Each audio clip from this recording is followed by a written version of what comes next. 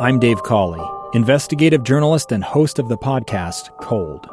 Don't miss Cold's new Season 3, where I look into the unsolved disappearance of Sheree Warren, a woman last seen leaving her job at a Salt Lake City office in 1985. Police cast suspicion on Sheree's estranged husband and boyfriend, but never made any arrests or recovered Sheree's remains. Find Cold Season 3, The Search for Sheree, anywhere you get your podcasts. Inside Sources. Welcome back, everyone. Final segment of Inside Sources, not just for the day, but for the week. This is our big closeout. Great to be with you as always. I am Boyd Matheson, opinion editor at the Deseret News. If you happen to miss anything today, make sure you check out the podcast. You can either get that on the web or you can get it on the KSL News radio apps, brought to you by our friends at Any Hours Services. And as always, I want to know what's on your mind and what you're thinking about, because I think we've got some great conversations to have, and it's always great to engage. You can do that on the Utah Community Credit Union text line, 57500, 57500, only when it's safe, of course. But I do want to hear from you and know what you're thinking about, what's elevating your thinking. There's a lot of challenging and difficult things that we're facing out there, but what is it that gives you hope for the future? What is it that gives you confidence day to day? And I'll tell you, one of the things that gives me confidence is the people in the state of Utah. And I'm not alone in that. If you missed earlier this week, we had Megan McArdle. She is a syndicated columnist for the Washington Post. Joined me here in studio. She came out to Utah, and it was not her first trip. She initially came out to Utah during 2016. And she wanted to find out what was going on in Utah that was making it this really interesting place. Politically, it was interesting because Utah was not really rallying behind either of the major candidates, then candidate Donald Trump and Hillary Clinton, as they battled it out. And she wanted to know why. Why was that not happening? And, of course, what she found out is that Utah has a great free market economy that is creating jobs and opportunity and upward mobility. But I think what she really found was that we have these great institutions of civil society. We have families, we have neighborhoods, communities, religious organizations, businesses that give back to the community, are part of the community. And all of that is a reason why much of the nation is looking at Utah and say, hey, there's something going right in that little laboratory of democracy out there in the West. And maybe Washington could learn a few things from that. And I think one of the things that Washington can learn is what we talked about in our first segment today, and that is just the idea of civility. We can disagree, we can debate the issues, but we don't have to descend in the kind of contempt and divisiveness that we're seeing in Washington, D.C.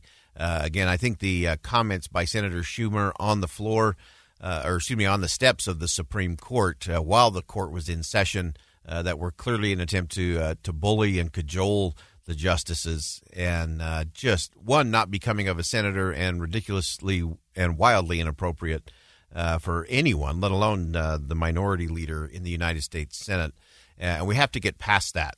We have got to get past that. And everyone has a role. This is not a Senator Schumer problem, to be clear. Did not start with him, will not end with him. This is not just a Donald Trump problem. It began before him, and he will not be the solution to it. So we all have to take responsibility for those things. But part of it is getting the right perspective. We live in this zero-sum game, scarcity mentality society. Drives me crazy. Life is not a zero-sum game. Just because you're winning, that doesn't mean I'm losing. Just because you're doing better doesn't mean I'm doing less better. But often our politics and sometimes our business and sometimes even our siblings and our community make it that way, that if you're doing well, I'm doing less well. It's a scarcity mentality. It's a grievance mentality, and it is not becoming of any of us. It is not American. We are a positive people by nature. We're not angry by nature. We get angry, to be sure, but then we want to move on and move forward. And so we have to do that with an abundance mentality and with a really clear perspective on what actually matters in the end. My wife shared with me this week something that was on the internet not too long ago, and it was a valedictorian speech, actually, from last year. And it really had some important things in terms of helping us figure out what matters and when it matters. And often the things that we anticipate being extraordinary or the big win often are a little hollow and a little shallow in the end. So this is Kyle Martin. Kyle Martin was the 2019 valedictorian of King's Academy in Florida.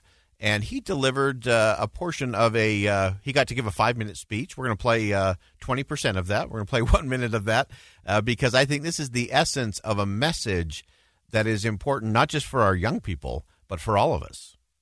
This time last year, I found out that I was in the running for this title. It was then that I decided I wanted it. So, I worked hard for it. I sacrificed for it. And yes, I stressed for it. And I got it. And at our senior award ceremony, it felt so good when I heard my name announced with this title. It was so good. For about 15 seconds. Yeah, 15 seconds of my heart racing and my adrenaline pumping. 15 seconds of, yeah, I won. 15 seconds of being at the top of the pile of all my accomplishments. And it felt euphoric. But there must come a 16th second. And on that 16th second, sat down in my seat, I looked at my silver stole that says valedictorian, and I thought, that's it? Okay, that is Kyle Martin, and that is a brilliant thing for us to all think about today. So he talks about, making this commitment. He found out he was in the running to be valedictorian. He spent an entire year, busting his chops, working hard, putting in the extra time, stressing, sweating it out, sacrificing all kinds of things, time with friends, time in other activities, and then he won. And he says, and it was great. It was exciting for 15 seconds. He says, but the 16th second always comes. And then he said, wow, that's it. Was it worth it? And so we have to question that because the 16th second always comes. And it's living our lives in the 16th second and beyond that helps us from chasing things that might be fun in the moment, might be interesting, might be intriguing, might even be worthwhile. But are they really the best things in the end? I often try to describe this in the context of things that are interesting and things that are important. Because the rule of thumb that I've adopted over the years is that the difference between interesting and important is this. In things that are interesting, the anticipation is usually greater than the realization. Let me say that again. In things that are interesting, the anticipation is usually greater than the realization. So, for example, often it's very interesting when you're planning to go to the new movie everyone's talking about. There's a lot of excitement, discussion, water cooler talk. You get all ready to go, and then the movie's kind of a blah. We'll let Doug Wright break that down on the movie show tomorrow. So often that anticipation of going to the movie is the realization's a little less than that. Or a lot of anticipation, going on vacation. You plan all the things and where you're going to go and where you're going to eat and all the activities, and then you go and it rains for 4 days. And the realization is not that great. So again, in things that are interesting, the anticipation is usually greater than the realization. I think that's what Kyle Martin experienced. A lot of anticipation that he works for a whole year and he's going to be this valedictorian. The realization was, wow, was everything I sacrificed worth it in the end? Now, here's the flip side to that. In things that are important,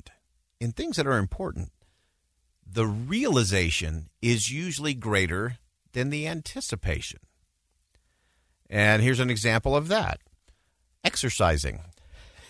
For me, the anticipation of exercising is a little less than zero. Maybe more than slightly less than zero. I just do not anticipate getting on the elliptical. It's just not my thing.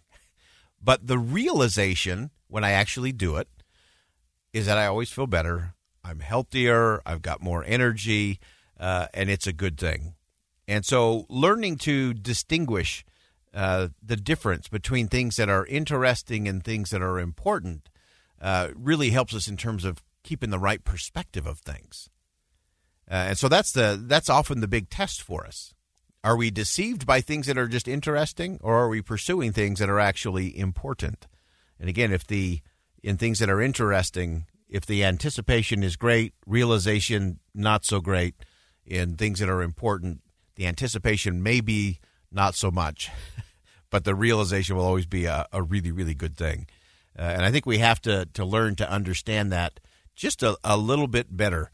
And as Kyle Martin, again, this 2019 valedictorian, gave a brilliant speech there at King's Academy in Florida, and he talked about his 15 seconds after he was named valedictorian, how exciting that was. But the 16th second always comes, and you're going to have to answer the question, was it worth it? Politics, business, family, friendship, relationships, that's where it matters. I'm Boyd Matheson, opinion editor of the Deseret News. Thanks for joining us on Inside Sources. And as you go out into the world today, make sure you see something that inspires, say something that uplifts, and do something that makes a difference.